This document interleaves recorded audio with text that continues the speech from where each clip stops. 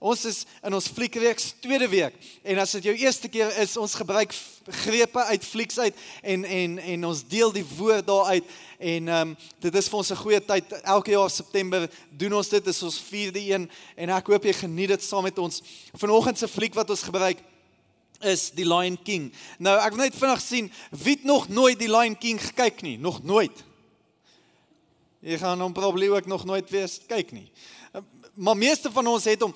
Wie die nuwe een al gekyk, die realistiese een, okay?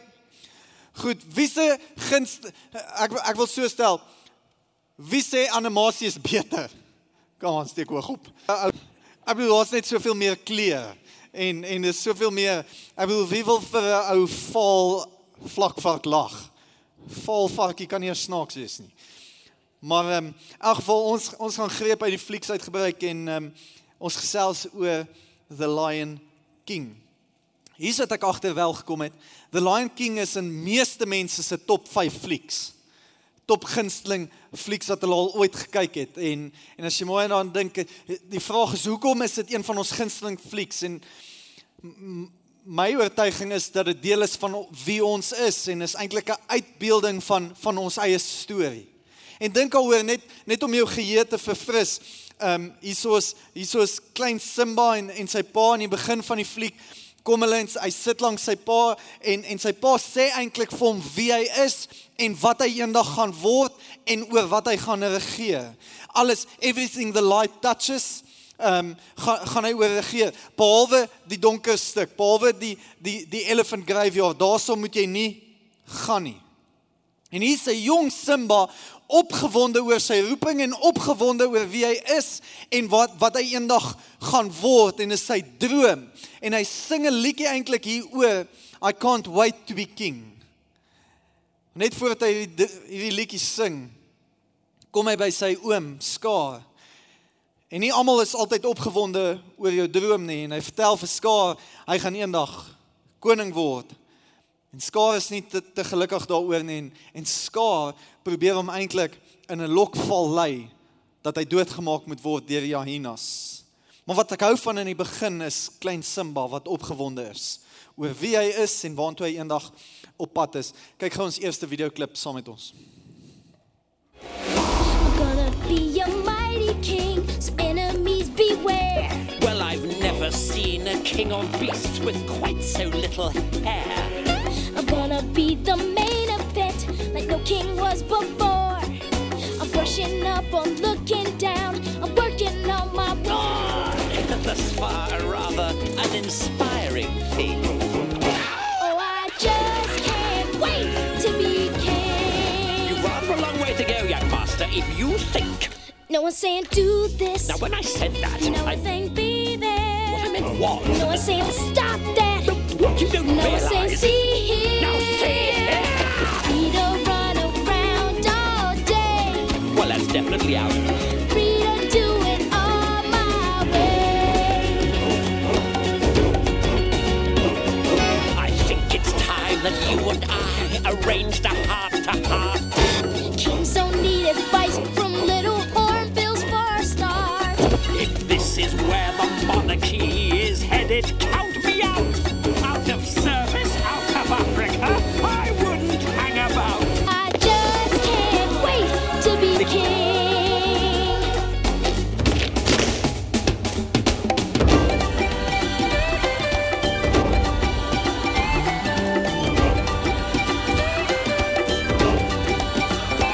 Everybody look left, everybody look right. Everywhere you look, I'm standing spotlight.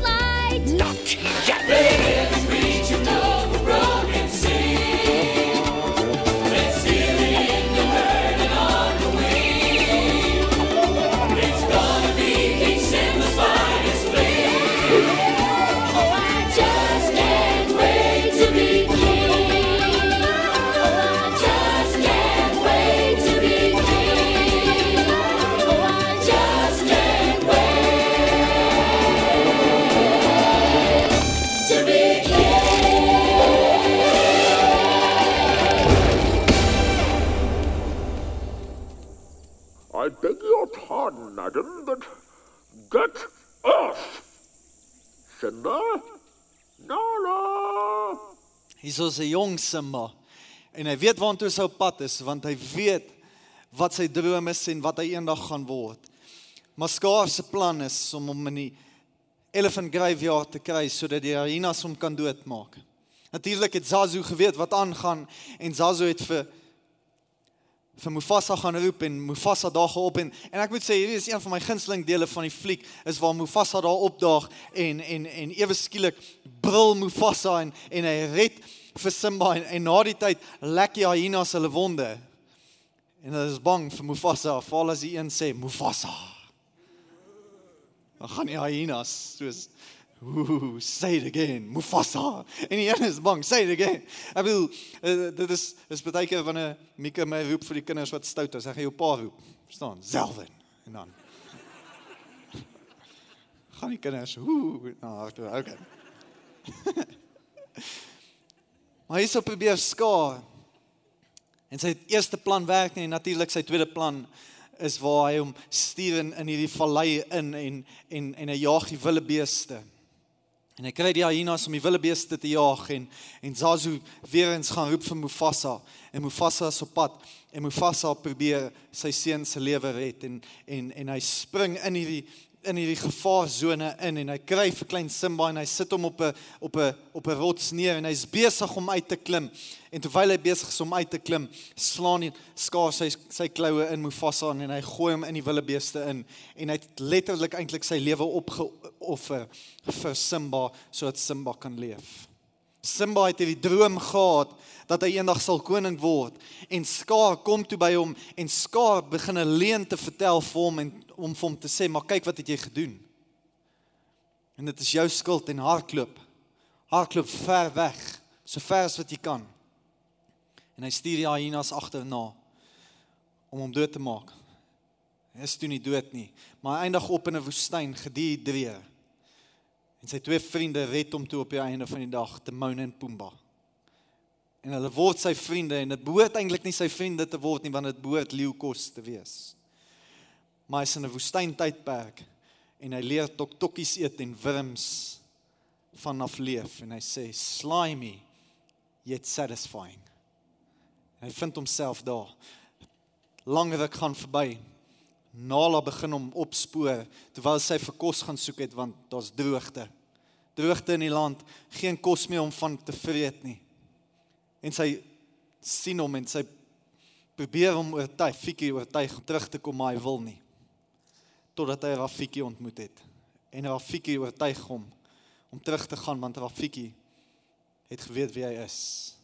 En hom gehelp weer ontdek wie hy is. Rafiki het hom gehelp om weer die droom binne hom wakker te kry oor wie hy werklik is.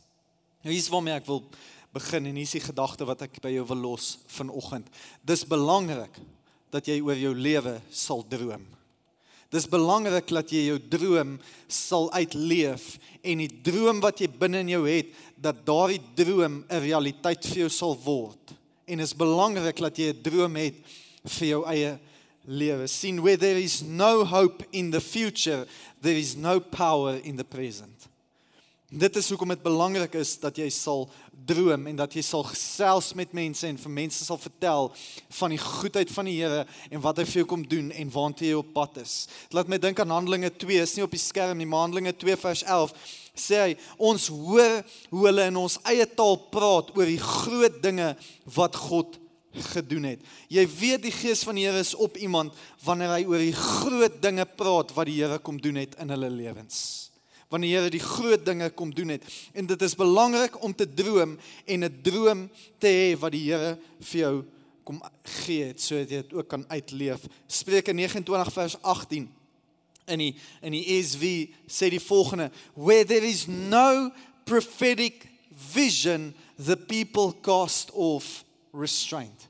Dis belangrik dat jy 'n droom het vir jou lewe. Dis belangrik dat daar woord is oor jou lewe, en dat jy daardie woord wat die Here oor jou lewe gegee het, begin uitleef. Ek dink aan Martin Luther King is die een wat eintlik skokgolwe in die wêreld gestuur het oor sy I have a dream speech. Dit is waar hy mense se denkwyse kom verander het, omdat hy besef het, daar's krag in 'n droom. En dalk sit jy hier vanoggend en jy sê, maar Zalman, ek droom al lank oor my lewe en ek leef nou al en ek probeer dit uit te leef wat die Here in my hart geplaas het, maar hoekom gebeur dit nog nie? En ons gaan nou kyk hoekom gebeur drome nie, maar ek wil vir jou Habakuk 2 vers 3 gee, net as aanmoediging vanoggend. Hy sê, ek sal vir jou iets wys, sê die Nuwe Lewende Vertaling. Dit sal kom op die regte tyd. Dit sal gebeur, dit is seker. As dit nie gou gebeur nie, dan moet jy wag, want dit sal gebeur. Dit het dalk nog nie gebeur nie, maar jou droom sal gebeur. In Daniël 2 sien ons die belangrikheid eintlik van 'n droom. Nebukadneser verloor sy droom, hy kan nie onthou wat het hy gedroom nie, en hy weet nie wat dit beteken nie. En hy kry mense om dit vir hom uit te lê, en hierdie mense kan dit nie eintlik vir hom uitlê nie, en hy raak eintlik kwaad, en hy gee die volgende instruksie. Hy sê in die Amplified, hy sê, the king replied to the Chaldeans, my command is firm and unchangeable. If you do not reveal to me the content of the dream along with its interpretation, you shall be cut into pieces and your house shall be made a heap of rubbish. Hoor die belangrikheid van die droom. Nebukadneser sê, julle sal droom en julle sal my droom uitleef. En as julle nie my droom kry nie, as julle nie die droom uitlê nie, gaan ek julle opsny en julle huise gaan vullishope word. Dit sê net vir my hoe belangrik eintlik 'n droom is. Want as ons nie droom nie, gaan ons kleiner word en ons gaan begin stink. We're gonna shrink and stink. En dit is hoekom ek sê vanoggend vir jou, dis belangrik dat jy sal droom oor jou lewe. Dis belangrik dat jy sal droom oor jou lewe. Daar's wel in hierdie lewe dream smashers. En ek wil vir jou so 'n paar gee, dit wat drome kom steel en afbreek by ons. Kom ek noem dit vir jou, nommer 1, tydelike omstandighede. Nommer 2, goddelike vertraging. En nommer 3, valse bewyse. Ek wil teruggaan na nommer 1 toe. Dream smashers, dit wat drome by ons kom steel.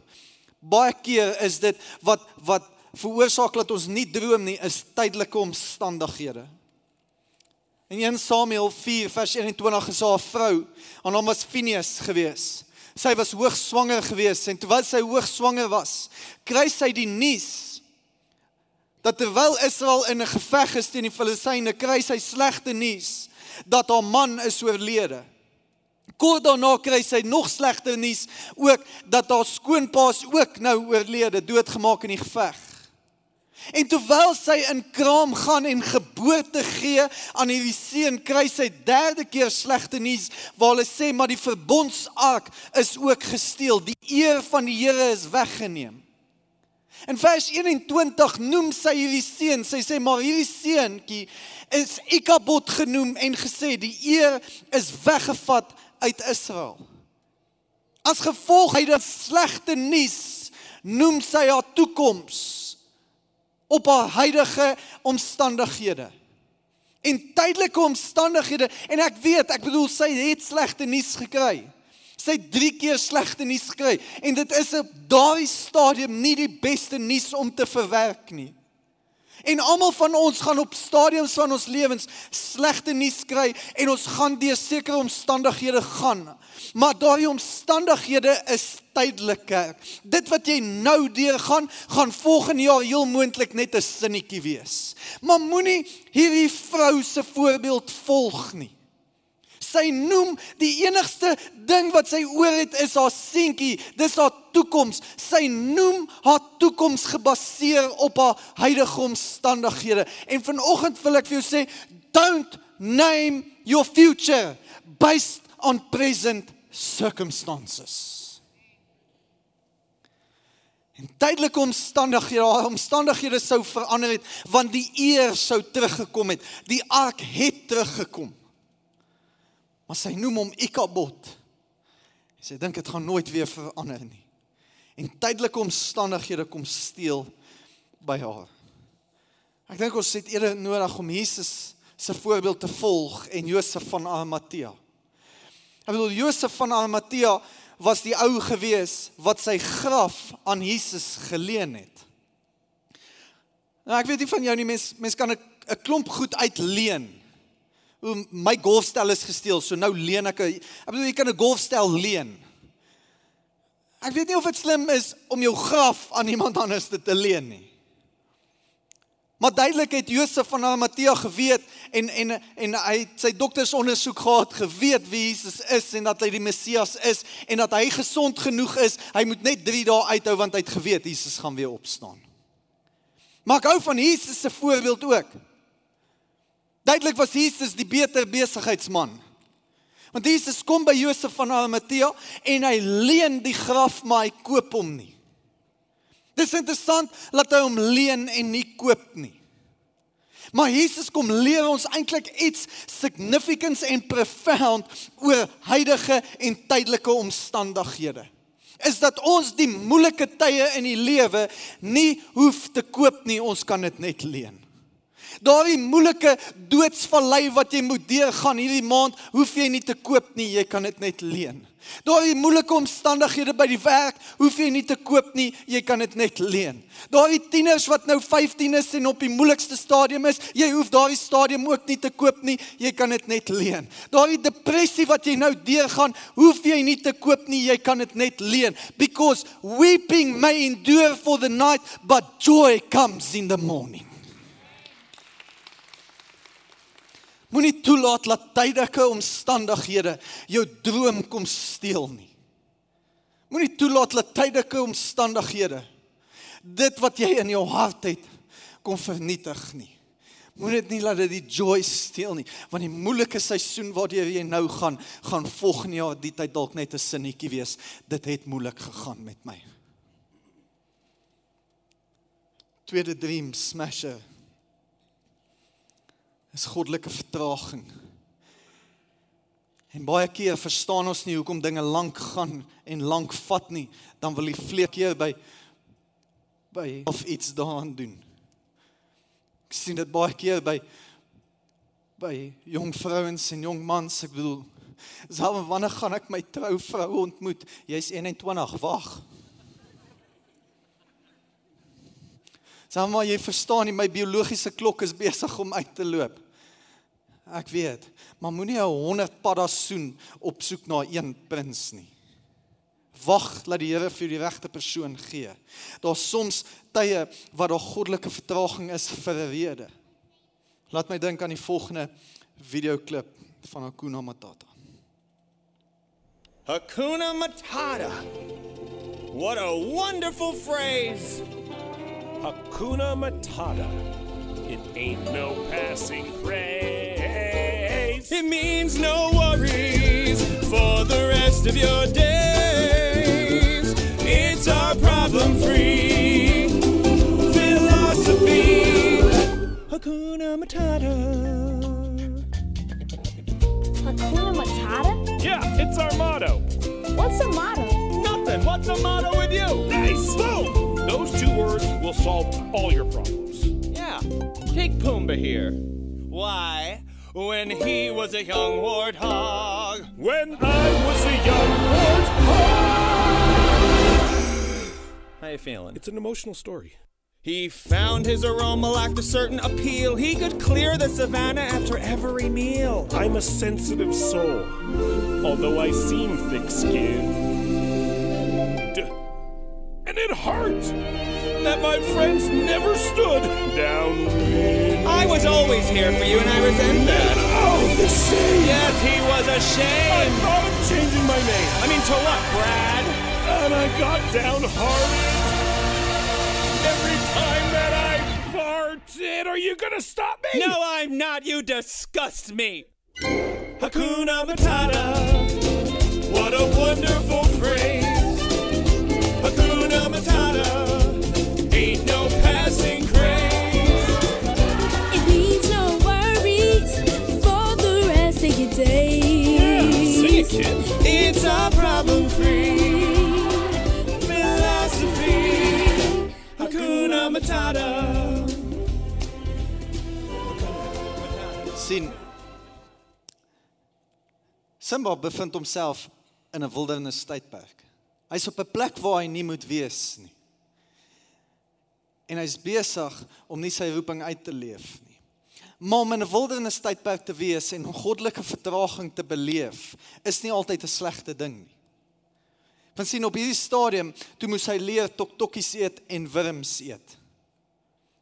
En daar was voordeel daarin vir hom. Het laat my dink aan Moses. Toe Moses in 'n woestyntydperk is, vir 40 jaar kruip hy weg en eendag daag die Here op en hy skrik eintlik en die Here vra vir Moses, terwyl hy in 'n woestyntydperk is, Moses, wat is in jou hand?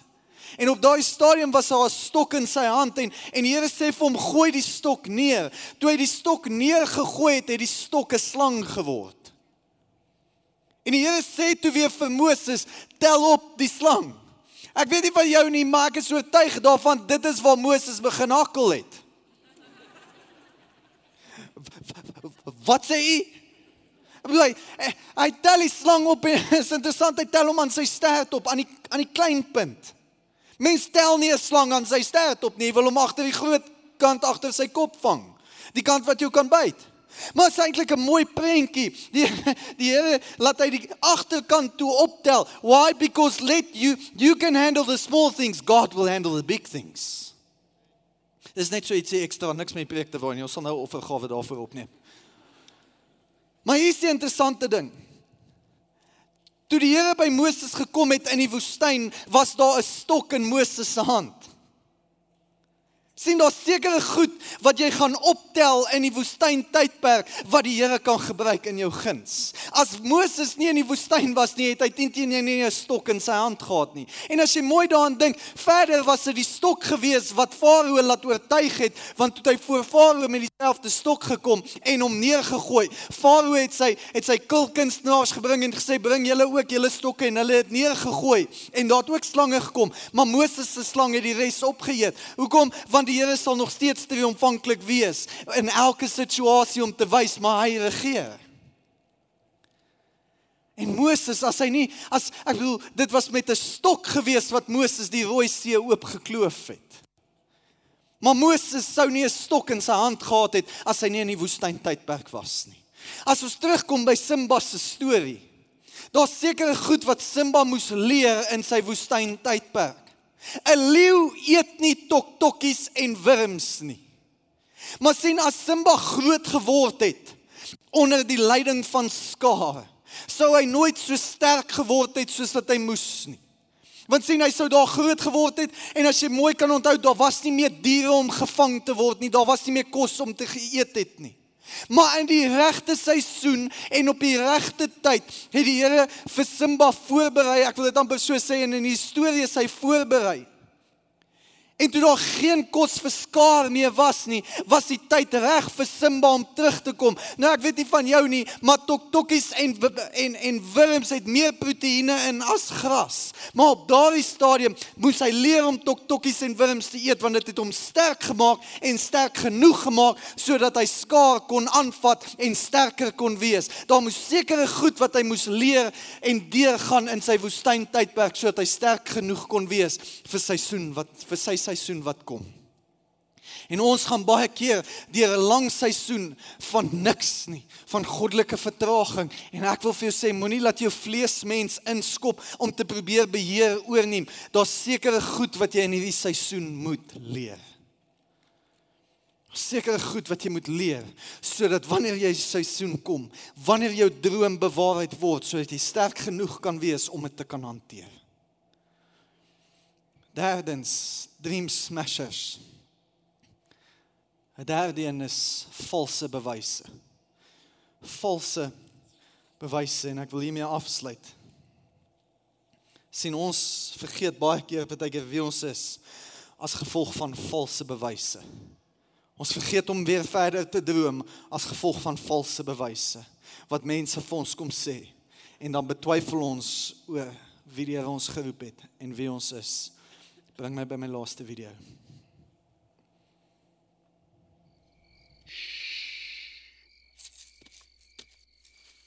Look down there.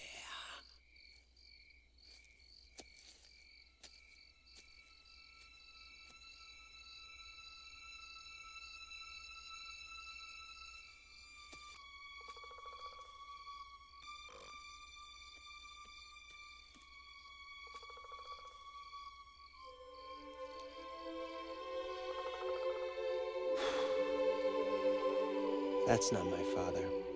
It's just my reflection. No. Look hard.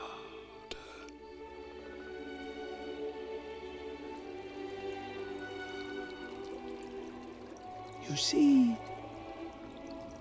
he lives in you.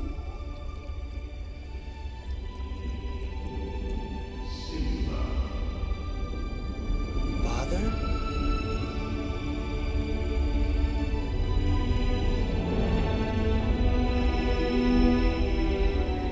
Simba, you have forgotten me.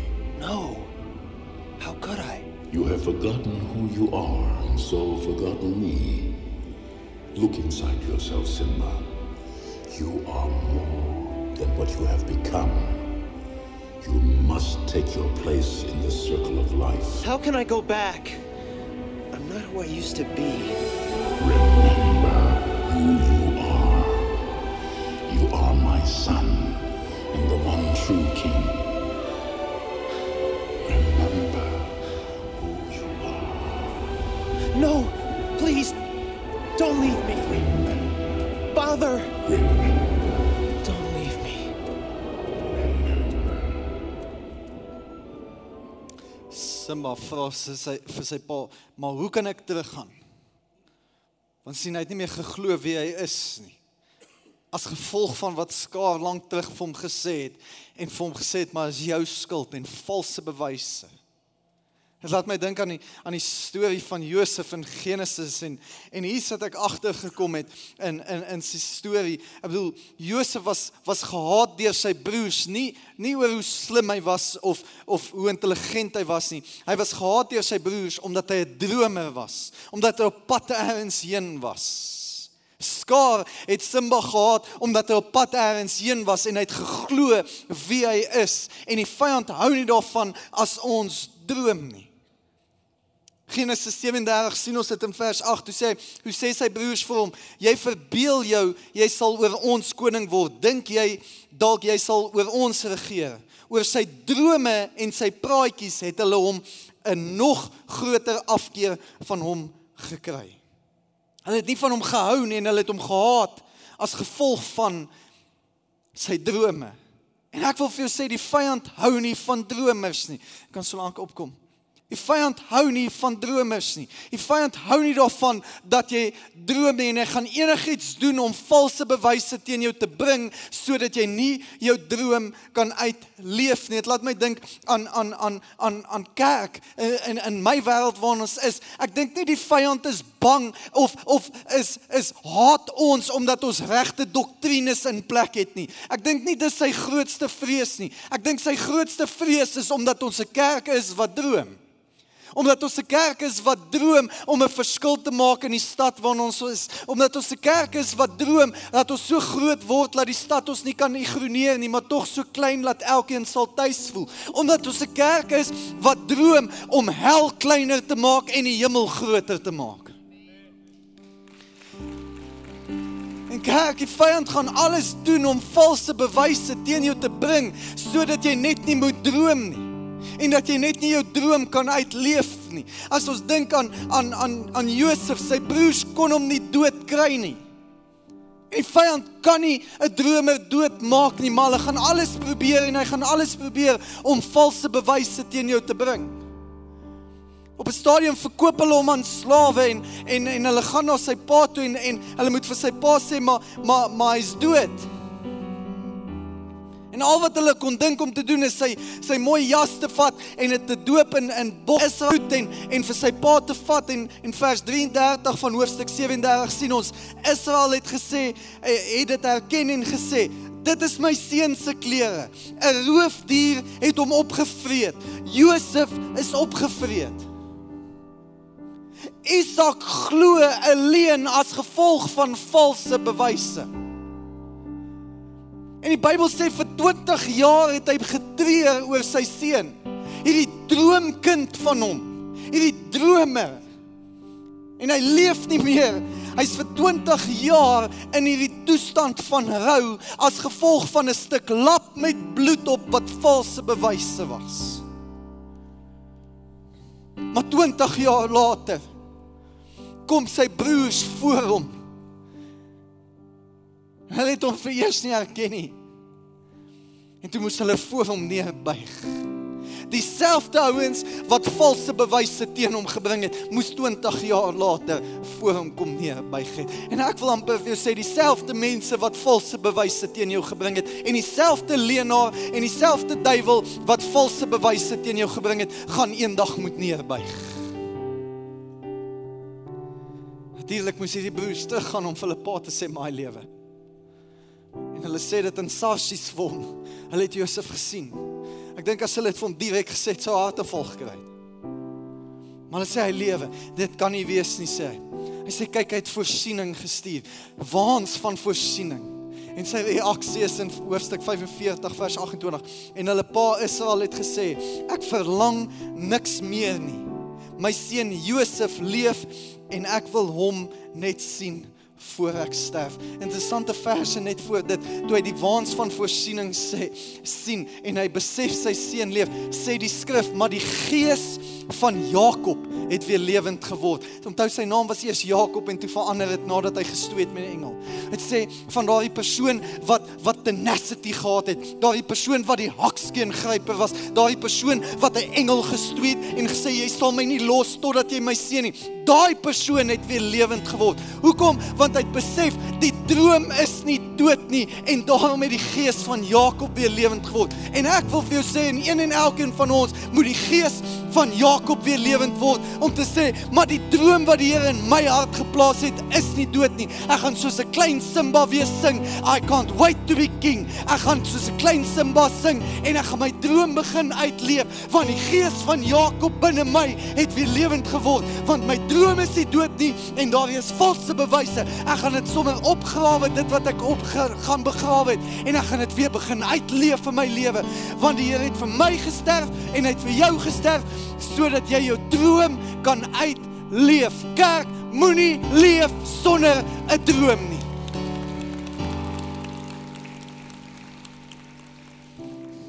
Jy is duur gekoop, sodat jy lewe in oorvloed kan leef. En soos wat Mufasa sy lewe vir Simba gegee het,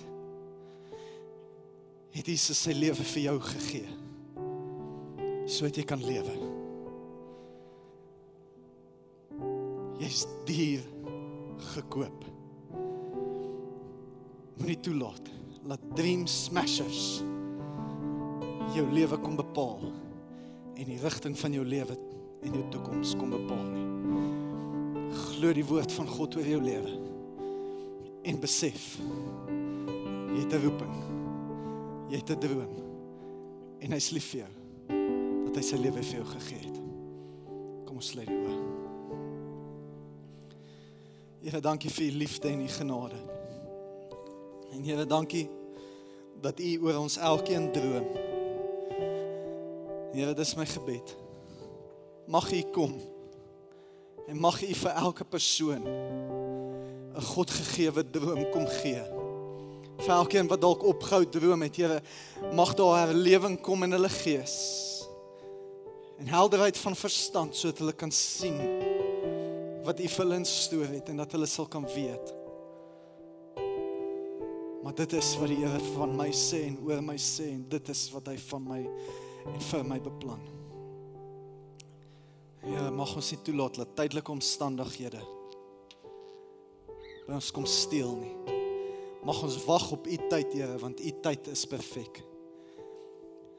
Here, waar die vyand valse bewyse gebring het, is dit my gebed, Here, mag die waarheid seëvier aan elke persoon se lewens. Terwyl elke oog gesluit is, dalk sit hier vanoggend en sê, Selma, maar ek ken nog nie Jesus nie. Jy sê, hy het sy lewe vir my gegee, maar ek het nog nooit so gelewe, met die wete dat hy vir my gesterf het nie. Kerk, hy het vir jou gesterf, sodat jy kan hemel toe gaan, en vir ewig kan lewe. Dalk is jou vraag, maar Selwyn, hoe kry ek die ewige lewe? Hoe weet ek? En hoe het ek sekerheid dat ek hemel toe gaan? Jy moet net die geskenk van die ewige lewe aanvaar. En ek wil vir jou 'n uitnodiging gee. Geen jou vorentoe roep of expose nie. Elke oog gesluit. As jy nog nie daardie geskenk aanvaar het nie, of jy sê, Selwyn, ek wil sekerheid hê om hemel toe te gaan. Ek wil graag vir jou bid. So, terwyl elke oog gesluit is, as dit jy is vanoggend, wil jy in jou hand opsteek en weer laat sak. 1, 2, 3. Net opsteek en weer laat sak. Dankie, dankie, dankie. Jy kan weer laat sak. Dankie. Dankie. Baie dankie. Dankie, jy kan weer laat sak. Baie dankie. Ek gaan vra dat ons as kerk agter my aanbid ter ondersteuning vir elkeen wat hulle hande opgesteek het. En dan gaan ons saam met hulle celebrate. So bid asseblief agter my aan. Here Jesus, dankie dat U vir my gesterf het. En dat U bloed my sonde kom wegwas het. Here, ek aanvaar die geskenk van die ewige lewe. En Here, ek bely U as my meester en my koning. En Here, dankie dat ek vir ewig gaan lewe. In Jesus naam. Amen.